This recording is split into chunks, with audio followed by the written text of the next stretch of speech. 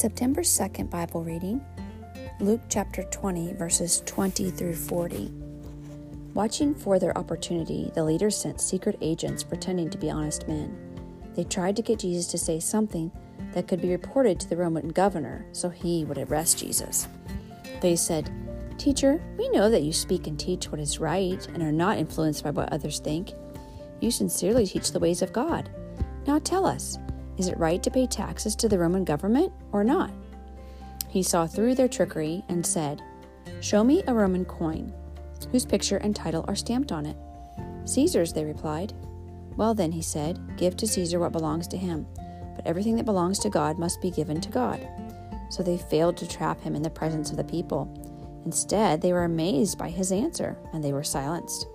Then some Sadducees stepped forward, a group of Jews who say there is no resurrection after death. They posed this question: "Teacher, Moses gave us a law that if a man dies, leaving a wife but no children, his brother should marry the widow and have a child who will be the brother's heir." Well, there were 7 brothers. The oldest married and then died without children. His brother married the widow, but he also died, still no children. And so it went, one after the other. Each of the 7 had married her and died, leaving no children. Finally, the woman died too.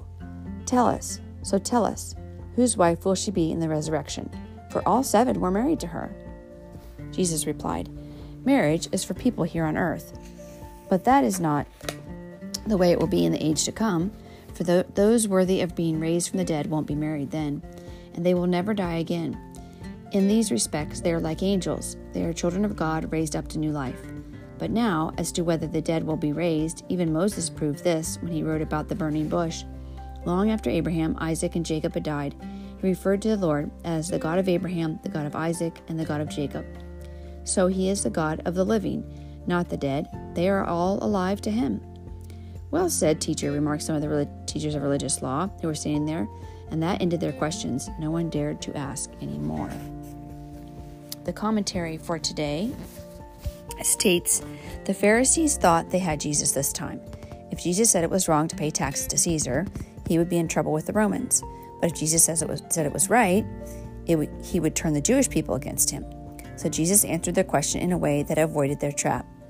Today, some people may try to trap us as the Pharisees tried to trap Jesus, but we can trust Jesus to help us escape their traps.